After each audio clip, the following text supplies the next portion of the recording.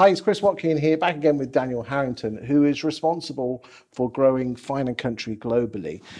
Daniel, you travel all around the world, seeing different estate agents and real estate agents.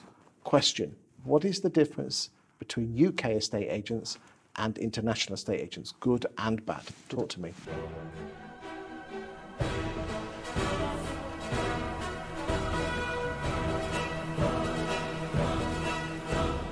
Good and bad. So having spent the first years of my life, or of my career in UK-only agency, I had a very narrow view, though I didn't know I had a narrow view. I think there's a few major things that are different. First of all, the UK, let's define the UK first. It's a vendor-led market, so everyone's interested in listings as opposed to buyers. Sole agencies are very common, which is not the case internationally in a lot of countries, and everything's about the fee that you get. In a lot of the international countries, first of all, some of them are buyer-led. A lot of them have MLS systems, which stands for multi-listing system. So most properties will be on with multiple agents, and I don't mean 2 or 3, I mean 10, 12, 20, often at different prices, if you're looking at, for example, Spain.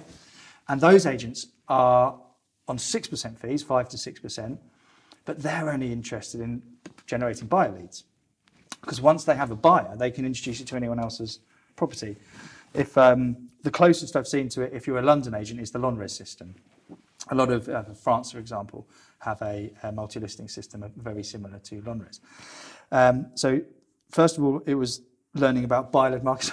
I went out to Barcelona to do a training weekend for our licenses out there, and had all my valuation, winning listings at higher fee training ready, and they were not interested. They were only interested in how they could use the brand to generate buyer leads, which left me slightly on the back foot. But it was a good way of learning. Because do buyers internationally just pick one agent and then just basically say, go and find me a house? Some do, but there are also international markets that are still vendor-led. So for South Africa, for example, is very much a vendor-led market. It depends. You get affluent customers, high net worth and ultra high net worth, and they'll want a different experience. A lot of our international agents will pick someone up from the airport, they'll take them around for the day, buy them lunch on a boat. But they're not just introducing them to the properties that they have on the market, they're introducing them to other agents' stock, because they'll split the fee. But you can split a fee 50-50 and still be getting 3% of the purchase price. So it's not at all bad money.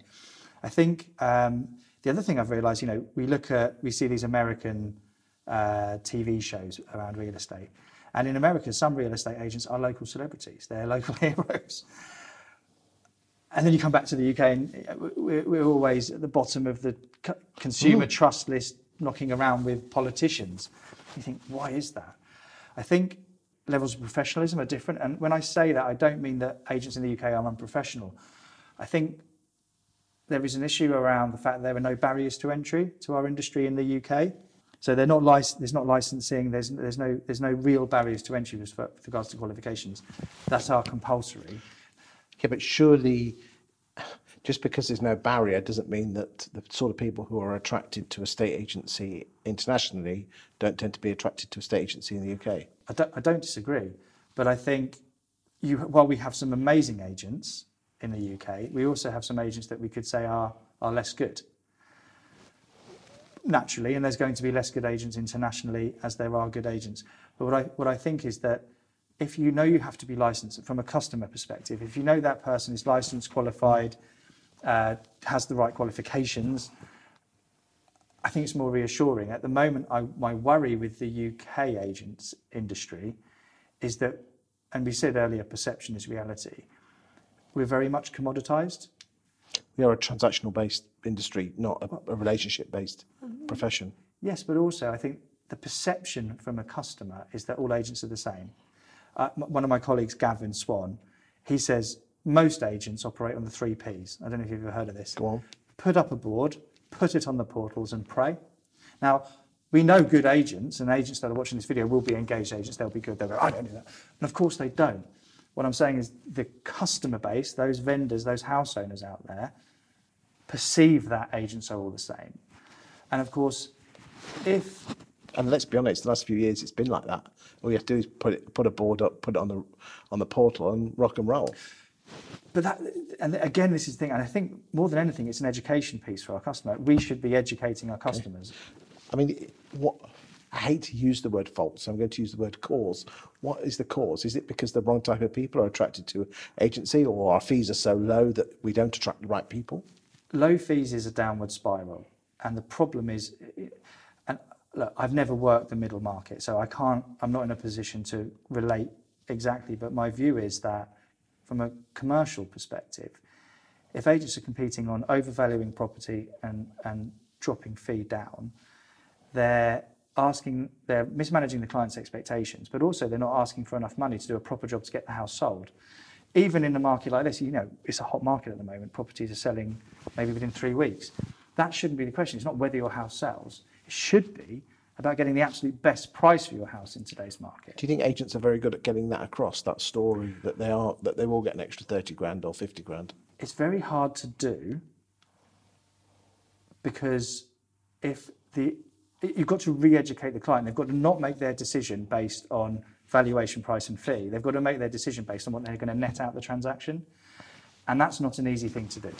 Because most people have got to only prove that in the 1 hour sofa chat when they asked out for the val.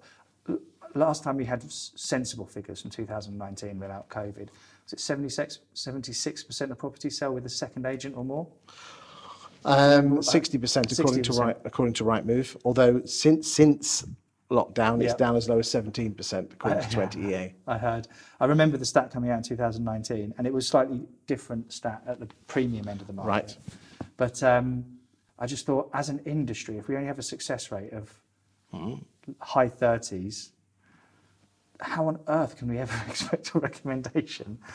And if we are competing on valuation, price and fee, as a business, how can you continue that? Because the only way your competition can fight back, unless they change the context of the conversation, is by valuing it even higher and or dropping their fee even lower. And that's a fundamental problem as an industry, not as an individual business. Maybe in the next video we could talk about how estate agents could get better fees.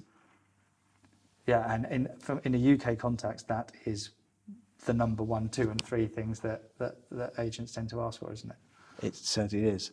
Thank you for your time today. Thank you.